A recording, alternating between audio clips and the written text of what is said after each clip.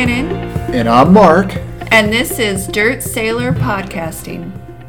Yeah, we definitely had a childhood of early is on time is late, and late just forget about it. It actually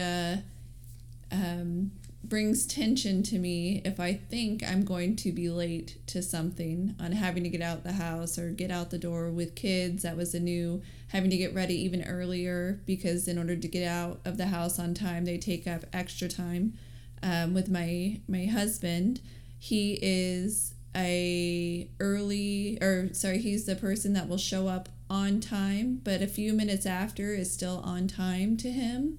So that was we've had some headbutting moments on getting somewhere where I said we have to leave, and he's like, "Oh, we still have a little bit of time," and I no, I'm gonna get in the car and I'm gonna start driving, and if you're not in the car, so be it, because I'm going to be on time.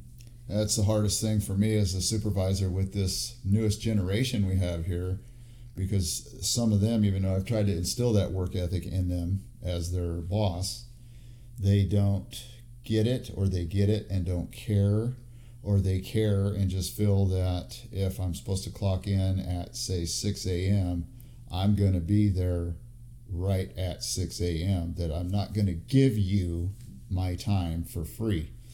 And watching that over the course of the last 10 years, sometimes I wonder if that's really not the right approach, because I've worked really, really hard to make sure I'm 15 to 30 minutes early and giving my time to my employer, when there's no benefit if you look at what that person gets versus what I've gotten, because we're still making pay, we're still getting paid, we're still building our sick and vacation time. Yet, to me, it seems ethical and moral to show up early. It's just, that's my mindset, and that's the way I'm built.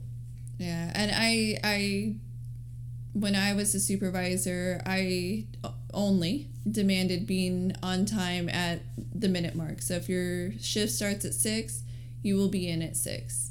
Not 6:01, not 6:05, not 6:15, that 6 o'clock. I didn't have the expectation of being early for anyone but myself. If they were early, good for them. If they were not, as long as they were on time. Perpetual lateness does bother me. It, to me, shows that you have a lack of care for everybody else around you that relies on you being on time. So if a store opens at 8 o'clock, those doors need to be open at 8 o'clock, not when you decide to get there. So we can talk about that, actually. Let's continue this conversation, being in the airline business, and you're in the airline business as well.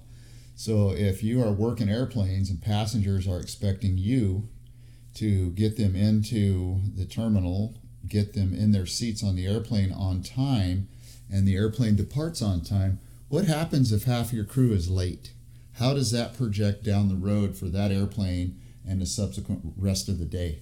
So it just has the potential of either forcing people to try and work faster for no more pay. You're not going to get more pay for working faster. And by faster, I mean cutting corners.